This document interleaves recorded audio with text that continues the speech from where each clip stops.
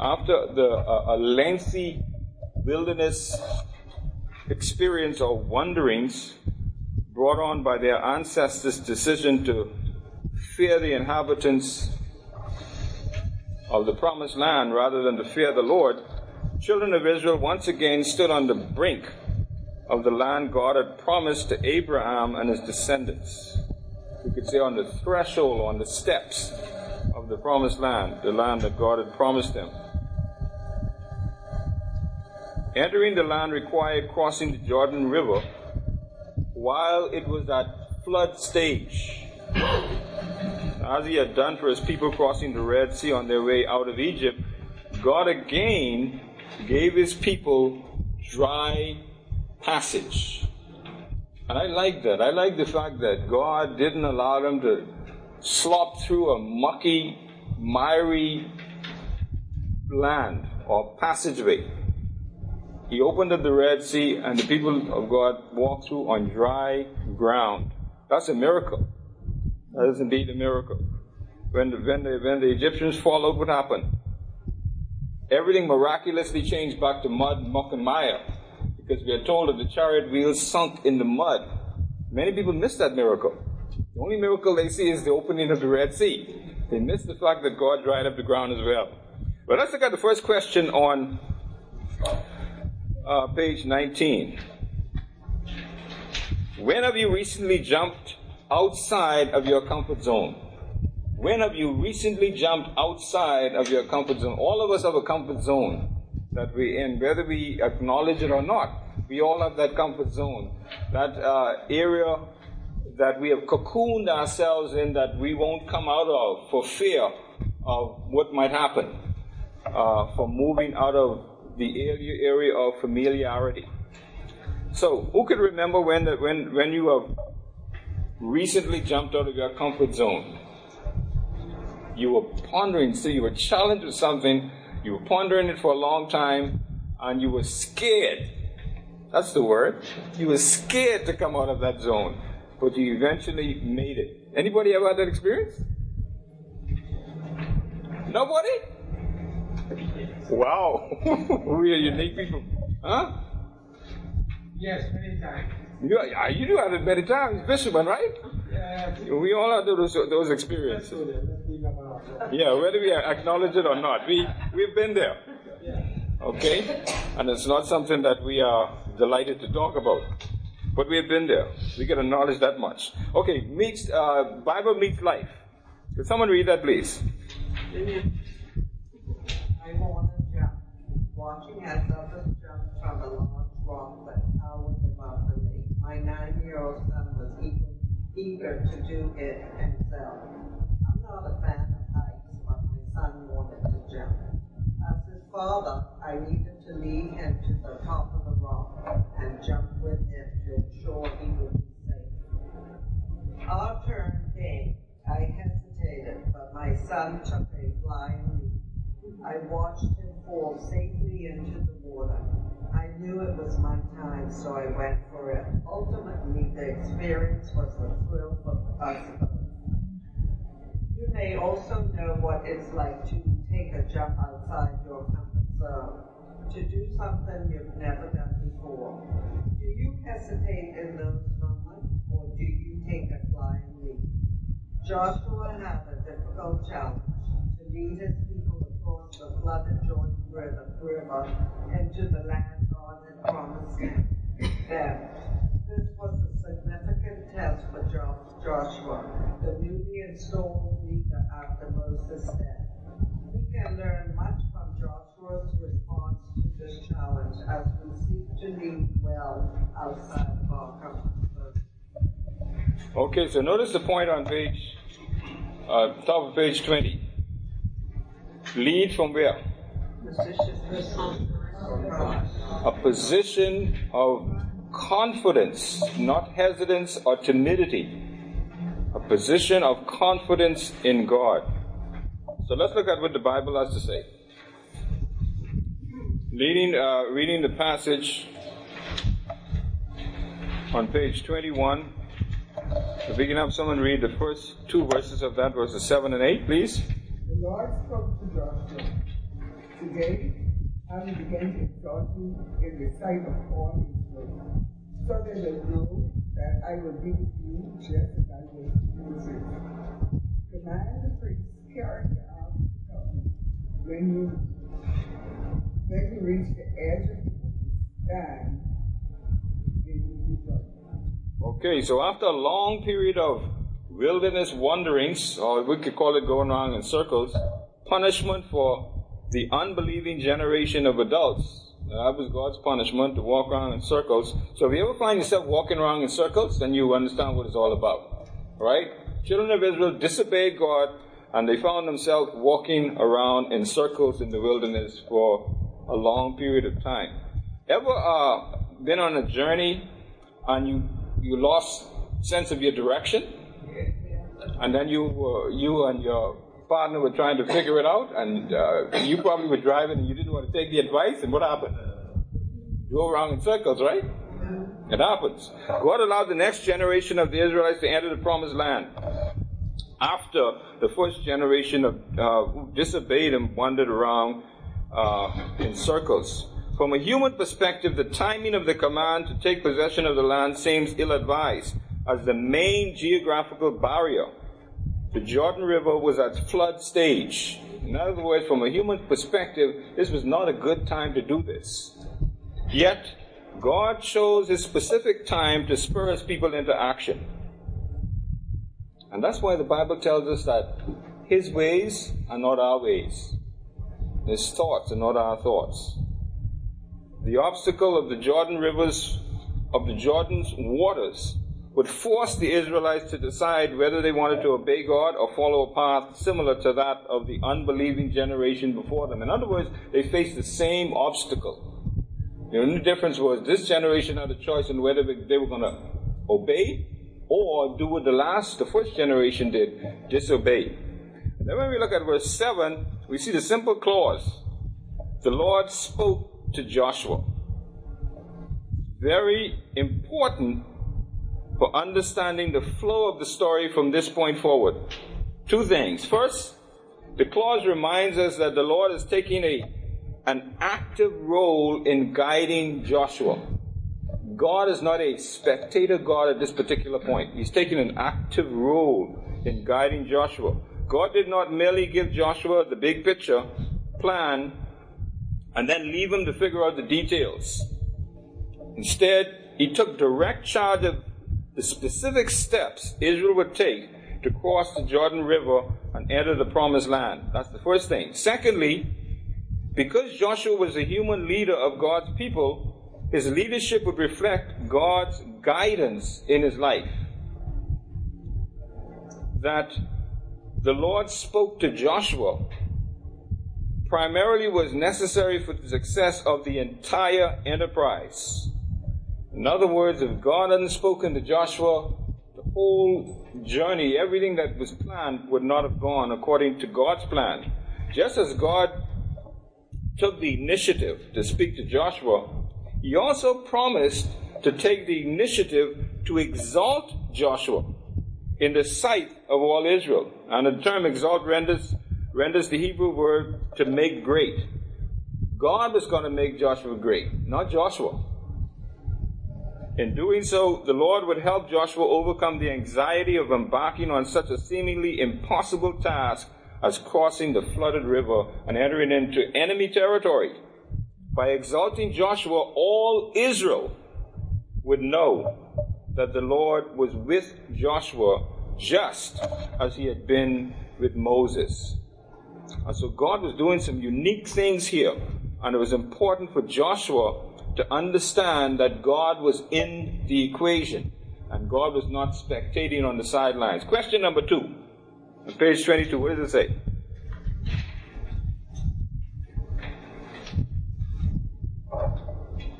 When have you received a boost in confidence? We've all had those experiences, right? Where we've had something happened, we were on the borderline, we were timid, we were scared, we were reluctant, and something happened that gave us a boost of confidence. We've all had those experiences. Look at the page 23. It says, rooted in confidence. How have the following factors provided roots for your confidence as a leader today, and as a leader in any respect? Choose 2 factors and record specific moments you have experienced that have influenced you. See, God's Word, people, accomplishments. And that's something for you to mull over. Look at that assignment and see what you come up with. Okay, let's look at the paragraph on page 22. And again, can we have someone read that, please? Read the whole thing, please. God gave Joshua an encouraging promise. Today I will begin to exalt you in the sight of all Israel, so they will know that I will be with you just as I was with Moses. Long before the people had affirmed Moses as their leader because they recognized God was present with them. Now God would exalt Joshua to show that his leadership would also be marked by God's presence and power. Joshua could lead with confidence because he had listened to what God said about him earlier. I will be with you just as I was with Moses. God was reaffirming his earlier promise. God gave Joshua instructions for the next step. Command the priests carrying the ark of the covenant. When you reach the edge of the water, stand in the Jordan. These were not ordinary instructions. In fact, they were kind of strange. Yet Joshua demonstrated his faith and trust in God by obeying the command he received. Joshua had seen God at work in the past. Therefore, he had confidence that God would again do something marvelous. Listening is a vital component of leadership. Yet there's danger when we listen to the wrong voices. If we think too highly of our own abilities, of our own voice, we can become overconfident. Conversely, if we downgrade our unique gifts, leadership skills, or opportunities, we can end up in a self-induced paralysis of despair. If we take to heart the comparisons or criticisms of others, we can respond in arrogance or become discouraged. As leaders, we should never listen to these voices, even our own voice, more than we listen to God. Instead, listen to the heart of God who desires to see you walk wisely and finish faithfully. Remember that God's desire is for you to prosper and succeed in carrying out your task. Listen to the promise of God to go with you and give you courage. Most importantly, listen to the words of God as they give you guidance each day. That's the best source of confidence for you. Okay. Notice the last paragraph. As leaders, that's referring to all of us. All of us in that equation. All of us are characterized as leaders. As leaders, you should never listen to those voices, even our own voice, more than we listen to God. Now, do we do that? Do we? Sometimes, yes, we do. Instead, listen to the heart of God, who desires to see you walk wisely and finish faithfully. Remember that God's desire is for you to prosper and succeed. That's God's desire. Now, isn't that our desire too? It is. But you see, when we do it according to our way, it doesn't work out the way it would work out if we did it God's way. In carrying out our tasks, listen to the promise of God to go with you and to give you courage. Verse 9. Most importantly, listen to the words of God as they give you guidance each day. That's every single day. Not hit and miss some days and then you're not checking on the other days. Okay, look at verse 9. As we transition into the next section, we see clear evidence of Joshua's confidence in God. God laid out what he wanted Joshua to do. He gave him instructions, and here we're going to see now Joshua's clear evidence of Joshua's confidence in God. Read verses 9 through 13, please. Then Joshua told the Israelites, "Come closer and listen to the words of the Lord your God." He said, "You will know that the living God is among you, and that he will certainly dispossess for you the Canaanites, Hittites, Hivites, Perizzites, Girgashites, Amorites, and Jebusites." All the All the ites. When the ark of the covenant of the Lord of all the earth goes ahead of you into the Jordan. Now choose 12 men from the tribes of Israel, 1 man for each tribe. When the feet of the priests who carry the ark of the Lord of all the earth, come to rest in the Jordan's waters, its waters will be cut off. The water flowing downstream will stand up in a mass. Okay. The peoples of the land, all the ites, would be defeated. Whoever ites they were. And he laid them all, he named them all. All of them would be defeated, and the Israelites would take possession of the land when the ark of the covenant of the Lord goes ahead of the Israelites through the Jordan River and into the land.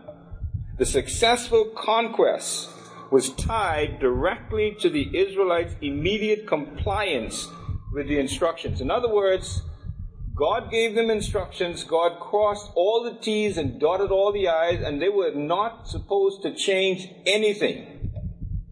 Do exactly as God had said. Interestingly, the covenant God was referred to as the Lord of all the earth. Now that's important, because it meant that the land that all of the ites possessed was also God's land. And that's why God could say, you go in and possess this land, because it's my land. I'm giving this to you.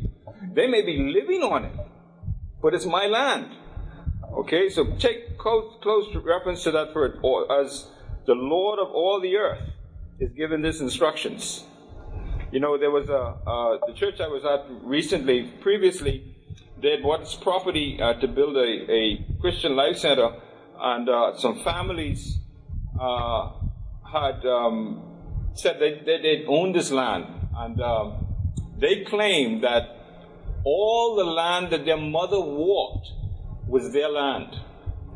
And when you look at all the land that they were claiming, boy, their mother did a whole lot of walking. And when the church went in there and cleared the land down and started to do stuff, these guys they were a group of brothers. They were into the heavy equipment business. And so they went in there with their big bulldozers and they knocked everything down. Everything that was put up, they knocked it down, because their claim was, everywhere that my mother walked is ours. God is saying, all this land belongs to me. So you could go and do what I tell you to do with it. The word earth encompasses both human inhabitants, God's people, and the pagans who occupied the promised land. All of it. And non-human aspects, like the flood of Jordan. As the Lord of all the earth, Yahweh's power would prove more significant to stifle the pagan enemies of his people, and also to prevent the raging waters of the flood of Jordan from keeping the Israelites from going into and possessing the promised land. And so God says, this is my land, you're going to go into it, no obstacle is going to keep you out of it. Even the flooded waters is no challenge for me. I'll take care of that too. And that's how God works on behalf of his people. Okay, let's read have someone read the passages on page 24, please.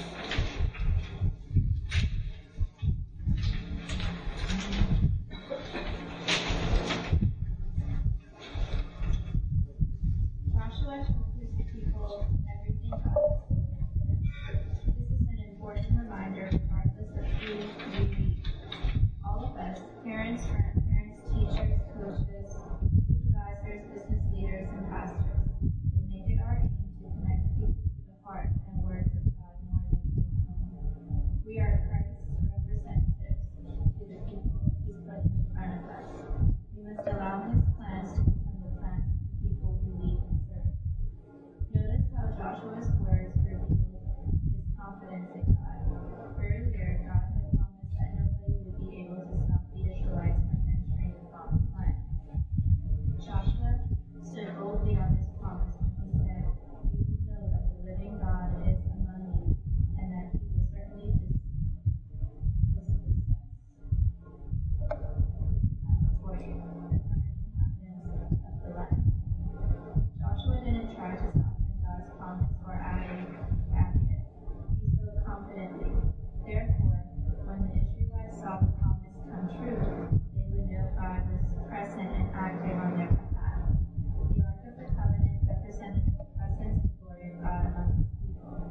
ark was so special and so rare that no one could even touch it. As the people reached the Jordan River, the ark was to move ahead of them. When the priest carrying the ark on wooden poles stepped into the water, God's power would cause the rushing river to stop and stand up in a mass, creating a way for the people to cross. While God's words provided a roadmap and instructions of where to go and what to do, God's presence would provide the means to carry it out. When you are called to step into your own Jordan River, to step out of your comfort zone, you can do so confidently when you trust God. Trusting God's words and seeing God's presence will give rise to godly confidence in your life. Okay, notice a couple of points there. First of all, Joshua told his people everything God had spoken to him. He didn't hold anything back. Everything God spoke to him, Joshua told the people because he had confidence in God. And then secondly, Joshua didn't try to soften God's promise or add a caveat. He spoke confidently. And then thirdly, when we're called to step up into our own Jordan, to step out of your comfort zone, you can do so confidently when you trust God. You can do so confidently when you trust God. And let's look at the other question then on page 24. Question number 3. What does it say? Joshua expressed confidence in God. How can we express confidence in God even when we don't have all the answers? So, how can we express confidence in God when we don't have all the answers? Simple answer to that question. What is it? Trust, exactly. Trust. Joshua trusted God completely. Even though he looked at the circumstances and the ordinary person would say, boy, I don't know how this is going to happen. Joshua trusted God completely, that God was in charge. You see, sometimes we know that God is large, but we don't often think confidently that He's in charge. Okay, but we need to be ever mindful, as Joshua demonstrated. He saw God as not only large, but in charge and capable of doing what He said He would do, or could do. Question number 4. How do we experience God's presence today? Okay, how do we experience God's presence today? As we get into the Word, Okay. That's the Holy Spirit. Through God's Holy Spirit. Through the Holy Spirit, okay. As we get into His Word, and the Holy Spirit speaks to us and guides us through as we read God's Word. Prayer. Okay. So we experience God's presence in a number of ways. But most importantly, as we obey. Regardless of what the circumstances look like, obedience is the key. Remember, God mentioned something about obedience when someone else tried to make an alternative. He thought would appease God. And what did God say? To obey is better than sacrifice. You may have a great idea, and it's contrary to what God tells you to do, but don't do it, because to obey is better than sacrifice. Okay, the last portion that we want to read is verses 14 to 17. We could have someone read those, please. So it came about, when the people set out from their tents to cross the Jordan with the priests carrying the Ark of the Covenant before the people, and when those who carried the Ark came into the Jordan, and the feet of the priests carrying the Ark were dipped in the edge of the water, where the Jordan overflows all its banks all the days of harvest, that the waters which were flowing down from above stood and rose up in one heap, and a great distance away at Adam, the city that is beside Zarethan, and those which were flowing down toward the sea of the Arabah, the salt sea, were completely cut off. So the people crossed opposite Jericho. And the priests who carried the Ark of the Covenant of the Lord stood firm on dry ground in the middle of the Jordan, while all Israel crossed on dry ground until all the nation had finished crossing the Jordan. Amen. Verse 17. Notice, the priests were able to carry the Ark of the Covenant to the middle of the Jordan once the waters were cut off. Twice in this verse, the phrase dry ground appears. See that? Twice. The Hebrew term for this phrase also is used in Exodus chapter 14, verse 21, when the Lord drove back the waters, allowing the people to cross the Red Sea on, again, dry ground. Don't miss that. That's important. Thus, entrance into the land of promise by crossing the dry land was the conclusion to the Exodus event that started with the people leaving Egypt by crossing out of the land of bondage on dry ground. The phrase, all Israel and the entire nation, two phrases, all Israel and the entire land, served to emphasize the totality of the miracle of the damming of the waters. God miraculously overcame the obstacle of the flooded Jordan River until every last one of his people had finished crossing the Jordan.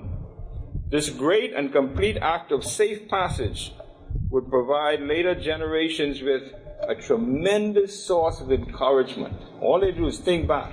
Look at what God did.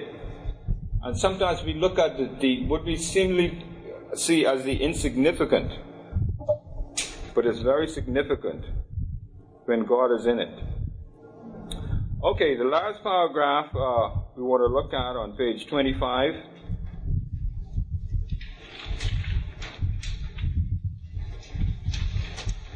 We could have someone read that, please. The wonderful news for the Israelites were that they didn't need to apply a lot of effort in order to follow God's plan. Instead, they simply needed to listen and obey in order to see God's plan come about. Verses 15 and 16 sum up their simple execution of God's instructions. As soon as the priests carrying the ark reached the Jordan, their feet touched the water at its edge, and the water flowing downstream stood still. This must have been a powerful lesson for everyone involved. This was a moment worth remembering, which is why God told Joshua to take 12 stones out of the Jordan as a continual reminder of what he had done.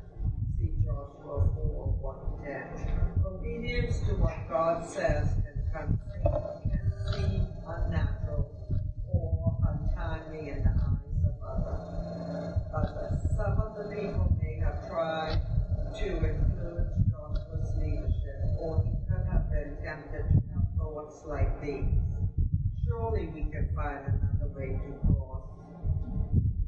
cross the river. Why don't we wait for the flooded river to subside? Let's send a team over first to see if God's plan works. But Joshua listened to God, stepped out confidently based on what he had instructed, and led the people to do the same. When we listen to what God has said and move forward in his presence, he will provide the direction we need. Even more, he will equip us to lead confidently. Okay, and God is the only one who can equip us to lead confidently. And so the wonderful news for the Israelites was that they didn't need to apply a lot of effort in order to follow God's plan.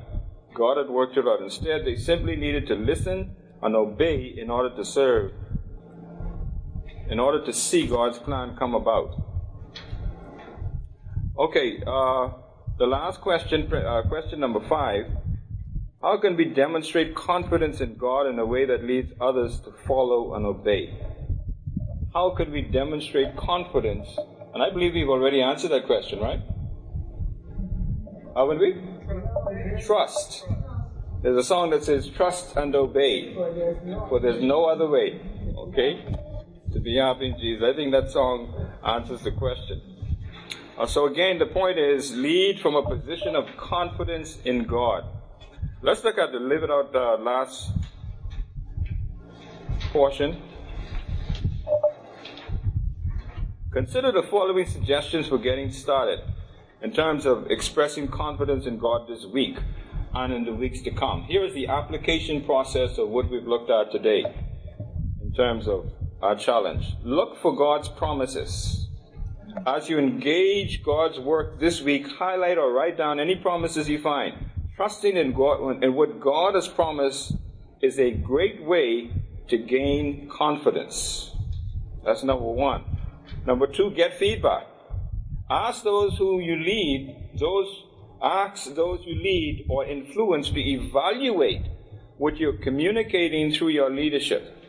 Assess whether the leadership you provide comes from the heart and words of God or from your own ideas. And then, thirdly, speak boldly.